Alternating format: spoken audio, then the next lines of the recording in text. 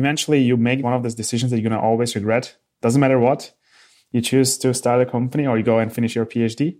My advisor gave me this advice saying that, hey, like you can do both. You can do both at the same time. There's no problem with that. But you won't succeed in either of them. So you have to focus and choose one and try to be best at it. This is Contributor, a podcast telling the stories behind the best open source projects and the communities that make them. I'm Eric Anderson.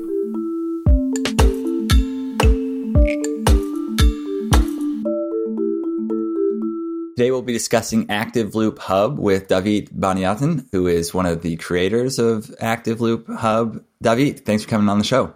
Thanks, Eric. Thanks for having me. There's lots to discuss here, and I'm excited to get into all of it. But first, introduce Active Loop Hub to our listeners, David, if you would.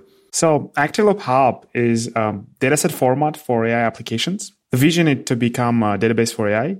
And currently it's more legally speaking or technically speaking, it's more like a data store for deep learning applications. So the main goal behind the scenes is that you have all these data formats for tabular data like Parquet. You have databases, you have data warehouses, data lakes, and now so-called lake houses. But you don't have one for specialized, especially deep learning applications. And over the past 10 years, we have seen this huge growth with applications of neural networks in unstructured data or complex data with images, video, audio. But still, data scientists, they operate on top of this data as they are files on your desktop or they are objects or blobs on object storage. So that's what we are trying to change here, is to provide unified format access for data scientists to work with large-scale data sets when they are operating on top of deep learning applications. Got it. That was a useful clarification at the beginning that it aspires to be a database for images. Today, it's more like a data store. And does that imply that with time, you might add more database-like functionality? Yes. So as we have seen, like there's a lot of, like when you mention a database, it comes with a huge lot of expectations on how the data should be reached and /accessed. But a lot of those expectations are not there yet for deep learning practitioners. For example, like ACID transactions or making consistency as like part of the ACID across multiple like writers. Like a lot of times, like the order is not important when you're training those models. Even further, like for example, in a training process, you will expect the data to be in a shuffled manner or like come in a random order manner so you can train your models best. So the expectations or the use cases are slightly different. That gives you a discount on like how to call or how to frame the tool itself that can be helpful for processing the data. You compared it to Parquet, and when people are using Parquet, sometimes they refer to their storage as a data lake. Could you call this a data lake for computer vision? Yes, that's also a very good synonym for what we are doing. Good. And then I guess one other aspect I'm curious about, and then we'll get into how this all began, but you also said that most people are, the kind of traditional way is to download files locally to your computer and then operate them as you're going through training exercises or testing inference. This prevents the need for downloading locally then? You're able to take the traditional tooling and kind of connect it to this cloud store, a cloud data lake? Is that the idea? And so you do your kind of TensorFlow, if you will, or PyTorch, and it accesses ActiveLoop directly. Yes. Let me try to give you a kind of a example how it works. Let's say you have 1 million images and you have also 1 million labels. And those labels are, take the most simplest case where it's like dog or cat trying to, and you are trying to build a model that will classify if this is an image with the dogs or cats. The way usually people operate now is that they write this 100 lines of boilerplate code to parse the folder structure if it's locally on the machine. If it's remotely, then you have to actually do copy to your local machine and then start doing the process. Imagine if either this data grows huge, or instead of having a single node, you can also like do multi-GPU training, like distributed training, where you have to run on these multiple machines, or you do like instead of a training or inference on 100 GPUs.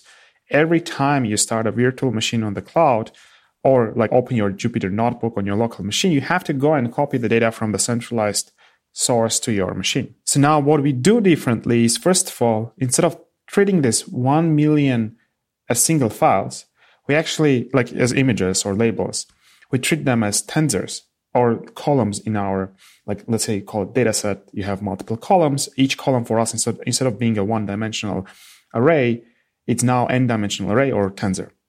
So now your data set, you have image tensor and label tensor. And image tensor has the shape of 1 million by 512 by 512 by 3. And label tensor is 1 million by 1. And deep learning simply becomes learning a function from image tensor to label tensor. And you can either connect this to PyTorch or TensorFlow. And instead of now actually copying the data gets streamed over the network to your models directly. So it doesn't get cached on the local disk, and you can save a lot of time while you are processing this dataset. And what we do behind the scenes, like where the core value comes into this place, is that we take this 1 million by 512 by 512 by 3 huge array. This is not huge. This is like a small, huge, basically a data set. And we chunk the data and lay out on top of an object storage like S3 on AWS, such that when you stream the data from S3 to a virtual machine, for the GPUs or for the models when they're doing the training process, they feel the data is actually local to the machine.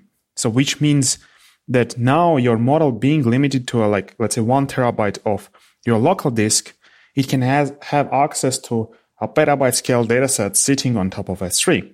And instead of you running a single machine, now you can have a workload of 1,000 machines.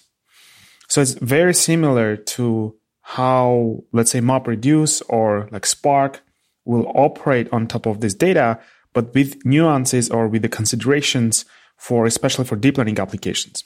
And one of those considerations is that when you are running a compute in machine learning, like deep learning models, they don't care what the data is in /out. It's a tensor in and tensor out. And then you have the architecture behind the scenes. Obviously, this architecture is biased on type of the data it's accepting. Even so, like with recent transformer models, it's becoming kind of universal.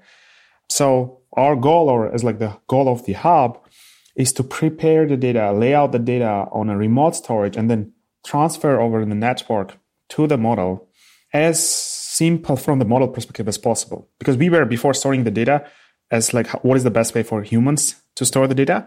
But now we are kind of, can we actually optimize this? Because we know how the data sets are operated, how they are going to be computed with deep learning applications. Now we can backtrack and say, okay, what will be the best way to store this data on a local or remote storage? And then how to move it over the network through the caches and then bring it to the machine.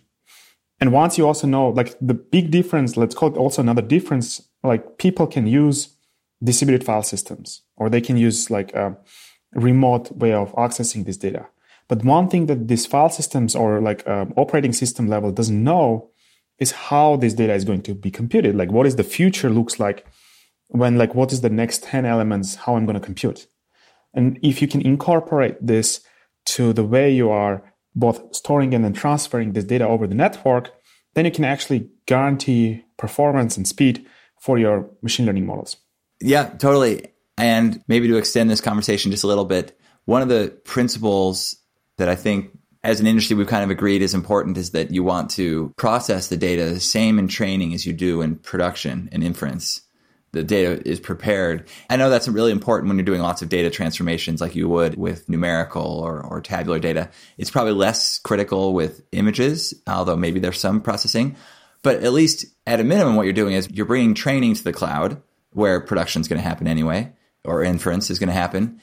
Are there benefits in the pre-processing of images that you have a similar processing environment the way I'm describing, or is that not as important given there's probably less processing on images? No, it's actually one of the considerations. When is the right time to do the pre-processing of the data / how to do that? So let's take the training example. When you get arbitrary size images, when you give it input to the model, you actually have to resize and normalize the data before feeding it to the model. Otherwise, your model will not learn very well. And then there's a consideration, okay, when is the right time to do this pre-processing? Should I do it actually on the remote storage? And what you can do recently using the new APIs like S3 or using Lambda functions? Or can you actually do it on the CPU while your GPU is running the computation? Furthermore, like with unstructured data, like decompression actually becomes a big bottleneck. And you might think that the network is the bottleneck or the pre-processing the bottleneck, but actually decompressing the data, I don't know, like take the most simple example, you have PNG file format, and then you're bringing it to the tensorized form where you have to like fully decompress. That becomes the bottleneck. So what Hub is doing behind the scenes on behalf of the data scientist is that it does all this tweaks. Okay, how should I move the data? When should I decompress? Where should I put it into the cache? How do I should take this from the cache and then apply the pre-processing function that the user defined, and then how I should fit this into the machine learning models. So we try to make the data scientist life as easy as possible, and then give them, like, you can think of it as a data lake access for their data sets. Got it. I think I follow. This is good. And David, let's take some time to talk about how you got to this. Presumably this was like a personal problem of yours, and maybe you can talk to us how you encountered this problem and then discovered that it was kind of a broad problem. Mm-hmm. I wouldn't call it was a personal. So before starting the company, I was doing a PhD at Princeton University. Actually, just fun story. When I got into Princeton, I got into an advisor, a professor there interviewed me, accepted me to a computer vision lab. I was so excited to come there. And apparently when I got there, he left to Bay Area to start his own self-driving car company. Huh. So I had to find another professor because I didn't want to join a startup at that point. He did offer me. And I accidentally or incidentally got into this neuroscience lab led by Sebastian Son, who is working on this field called connectomics. And connectomics is a new branch in neuroscience. I'm not sure if you've heard of. It tries to reconstruct the connectivity of neurons inside the brain. So what we were doing more specifically, we were taking a mouse brain, a 1 millimeter volume of it, cutting into very thin slices. Each slice was at nano resolution. So each slice was 100,000 by 100,000 pixels. And we had 20,000 of those slices per sample. So the data set size was getting to petabyte scale data. And what we had to do is we had to take this data and then use deep learning or artificial neural networks to be able to segment the neurons, find the connections, build the graph. So later neuroscientists can do research to understand how the brain works. What are the biologically inspired real algorithms? Because all the neural network stuff that you see today is actually based on 50 years ago understanding of how the neurons or how the brain works. And there's a lot has been changed. Like, for example, one interesting thing you can prove out is that backpropagation doesn't exist inside the brain. Like, that's an algorithm that is used widely in PyTorch or TensorFlow to train those models. So I was not doing the neuroscience part. I was mostly involved with the infrastructure and training those models.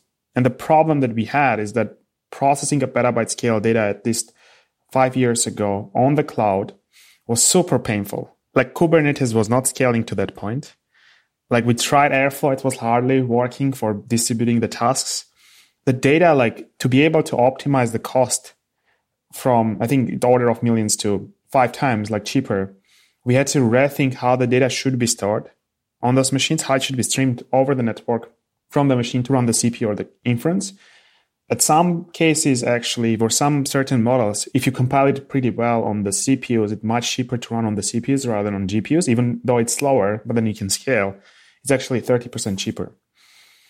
And then you do all these optimizations, you understand that all the tooling you have for traditional analytical workloads, like you have Snowflakes, you have Databricks, you can't use them there. You have a bunch of other, all the work that has been done over the past 20 years for big data is unusable in this, I'll call it unstructured space or complicated data space. Here it was a 4-dimensional data. So, and a huge data set. And we had to rethink all these tools, and those problems actually and the insights that we learned there appear to be not only inside our lab, but also in other labs, not necessarily in biomedical applications. And apparently when we started the company 3 years ago, got into Y Combinator, it appeared it's actually not only in our research community, but it's also getting into the industry and startups and also large companies that we have seen how being used. That's fantastic. So just to clarify some of those points, so you were going to a computer vision lab originally, and then that didn't work out, and you ended up in a neurology lab, I suppose. But had that not happened, you might not have kind of had these same insights into how neural networks operate and then how to operate them at scale that led you back to doing computer vision. Definitely. It's super interesting. And I find today, self-driving car companies, some of them, I'll not open the brackets, they have the exact issue for storing this data at scale, when they are already on petabyte scale data sets that we had in the lab 5 years ago. Exactly the same problems. And they are still struggling coming up with 3rd version or 4th version of their format to be able to store this data and then also visualize this data. Visualization is another world. So this is very interesting. And one thing is interesting as well, actually, our lab was one of the first folks that used, there's a famous neural network architecture called convolutional neural networks. Because of that started the revolution of the deep learning. around 10 years ago. They actually started using those neural nets in 2008, where no one was using yet, for doing all the segmentation work. And all the revolution actually started after Alex Krizhevsky did the AlexNet that used convolutional nets for doing the classification of ImageNet dataset. So they were like ahead of it, like 4 years ago or 5 years ago.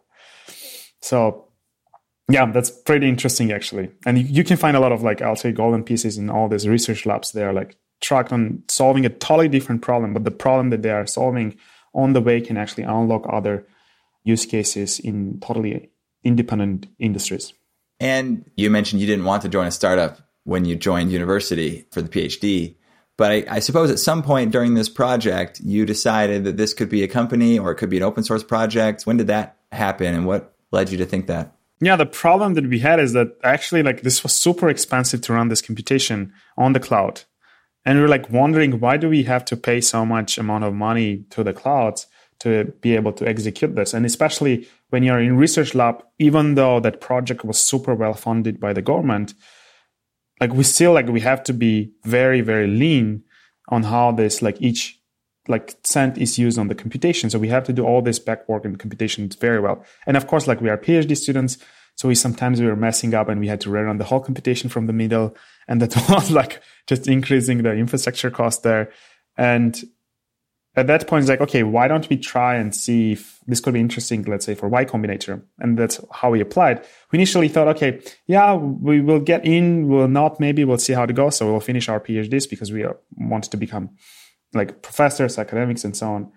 And then we got into YC. It's like, yeah, let's give it a try. It will be a cool internship. And once you're here, you're like, okay, wow, so many opportunities what you can give a try and try to solve. And at some point when, like, unfortunately, last year, I took a leave of absence from the university. So last year I dropped, like, because they gave me 3 years, were super kind, super thankful. They helped me a lot on this journey. And unfortunately, they gave me like, hey, you decide now, either you're coming back or you're continuing. And apparently, and this is on the topic for this conversation, if you're doing an open source and a startup, and like I had this in my head, is like I can have much bigger impact on computer science while building the company than actually do the research and try to come up with an academic paper that could be useful in other sense. So eventually you make this one of those decisions that you're going to always regret. Doesn't matter what.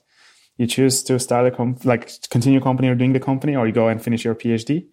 I wish I was at the point where I graduated already and then started the company, but my advisor and like I think another professor at Princeton, who is also now like CTO of Timescale DB, he gave me this advice saying that, hey, like you can do both. You can do both at the same time. There's no problem with that.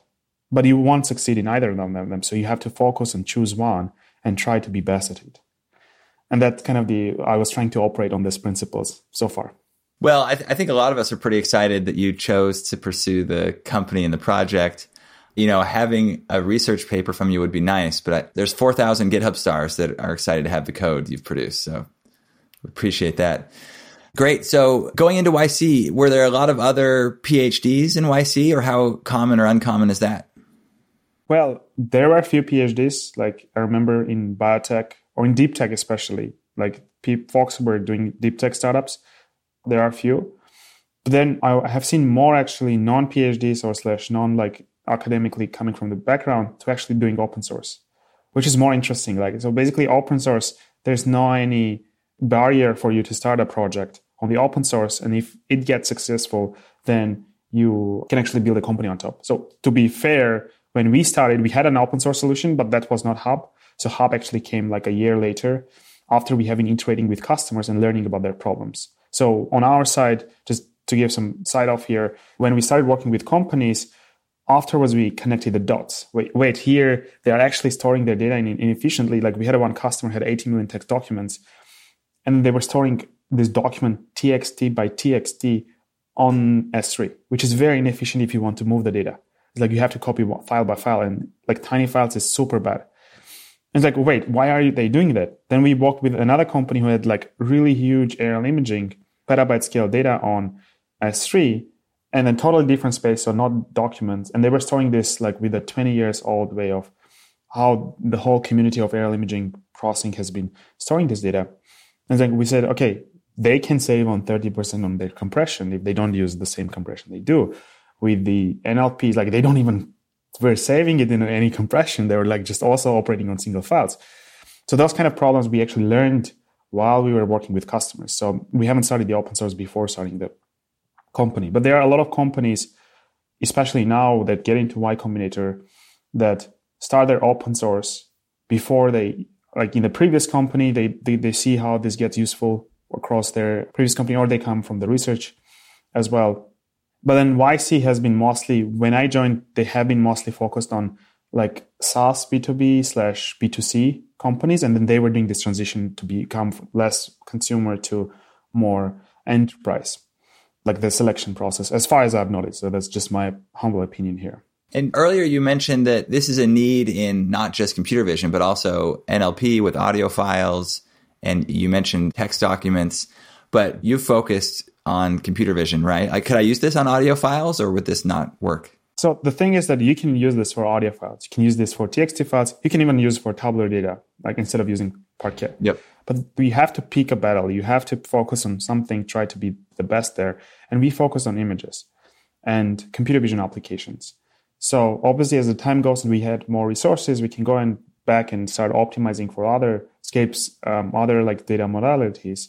But especially with computer vision, you actually have to support all the data modalities. It's just, since the bottleneck is on the images, you have to actually solve the bottleneck.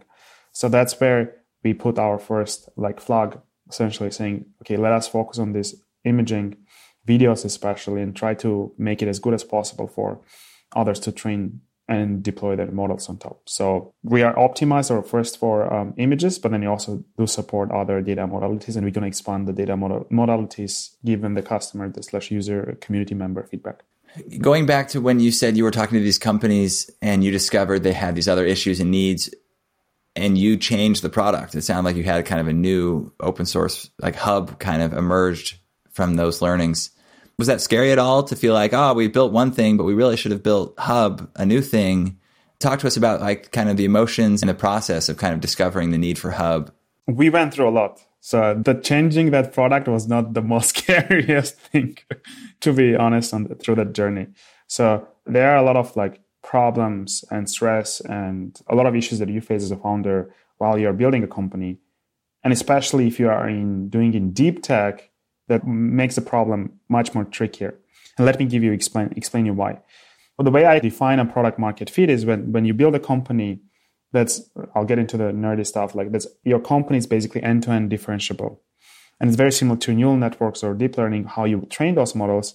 So you can actually do certain actions and then increase your growth metrics, what you're targeting for. Unless you do that, you as a founder, your goal is to do all these Bayesian experiments to figure out, should you explore further or should you try to exploit further? And explore further is try another product or try another feature. And exploit is like, let me double down on this and try to see if I can go further. So until you have this PMF, you are doing all this exploration work. And our initial product, to be honest, like it worked pretty well. So initially what we have deployed was a software and the cloud alternative for you to run computation on crypto mining GPUs on distributed scale, which was 10 times cheaper than GPU on AWS. So we built that. We got actually an order of 1,000 users, I think, during the first month. And we got struggling. We were like struggling on the GPU access. We had an order of, I think, hundreds to up to 1,000 GPUs available, and all of them were just fully utilized. But the problem, what we learned from enterprise is their data, they won't trust us in any time near soon, even if we do all the best encryption, whatever there is possible to do, to move their data to these crypto mining farms. And then it's like, okay, if we can't help those companies, then it's super difficult for us to build a meaningful business on top of the usage that we got, even though we got a lot of usage. So we started then working closely with those companies to understand what are their real needs and what are the problems they are facing at the moment. And apparently data was one of them. You might have thought at that point that it's already a solved problem by all these giants in the field. Awesome. So take us to where you go from here. You've now got Hub. It's quite popular. I think we saw that it was one of the GitHub trending Python projects. You got a bunch of community members. You found customers. What are the kind of goals for the project that is kind of an open source user I can look forward to, or the vision from here? For the open source user especially, what we are pushing so far is if you have a spectrum of on one end you have a format, we are going to push it till the database solution and add all this like databasey features while the deep learning community is also like maturing, basically their needs becoming more mature, more exact. Instead of each company having their own like different needs, they become normalized. So that's what we promise on the open source side of things. And on the platform, we recently launched the managed version of our hub, which also includes not only just storing this data, where you can upload to our managed service or you can upload to your own S3 or GCS managed by us.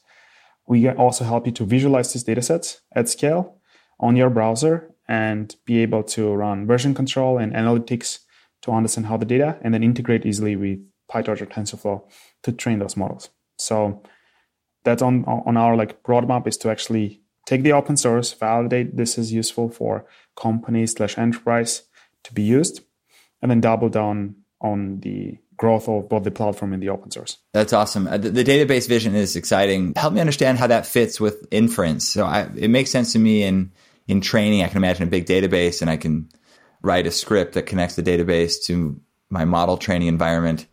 If I then want to take that model and deploy it on a video stream, for example, where does the database come in, or does it? Would I save frames or images to the database or just on occasion for future training? So yes, if you're running a real-time inference, I wouldn't say you need Hub. You can just directly pass the data from an incoming stream to your model and run the inference. But if you are also like storing this data, as you mentioned, or you're also storing the predictions of your data, and then you want to do backtracking at the later once you get a new model to be able to run this data set, then you have to store it in somehow. Like, for example, a company might have 80 different models. They're constantly training, retraining, making sure, or let's say you want to be compliant. Your model you trained on 100 million users, and then there's like thousands of users no longer want their data to be with your platform. You have to go and retrain your model by removing this data. And then you have to run the inference back again, whatever the other users had. So there's a lot you have to do, especially with storing these data sets, to be compliant and also run the inference. Like inference is also a key part, like batched inference. For real-time inference, you might not need Hub at this point of the time. Yeah, makes sense.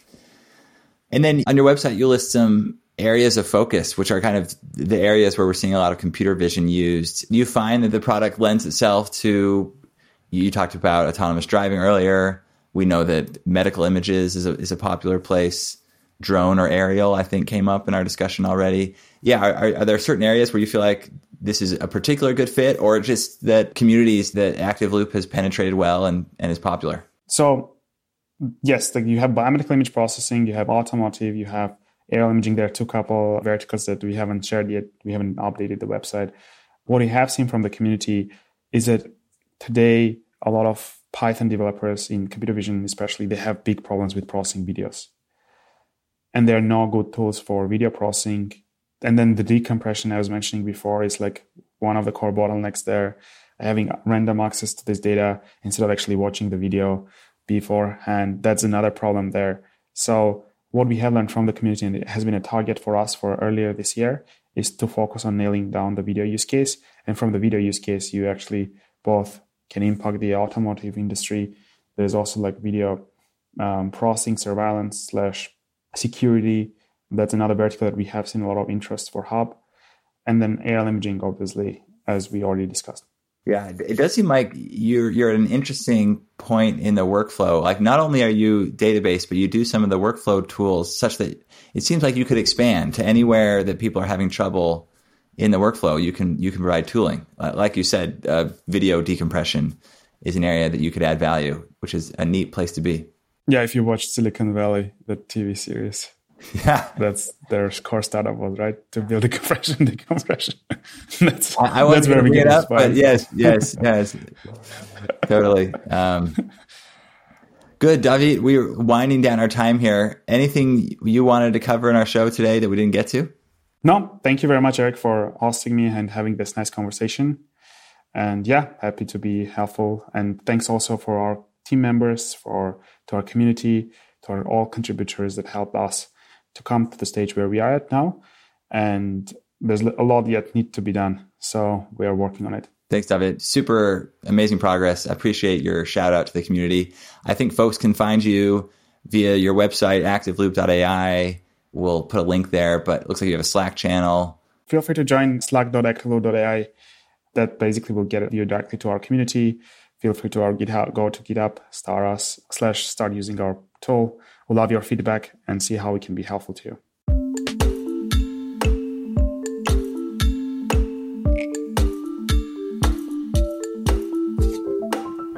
You can find today's show notes and past episodes at contributor.fyi.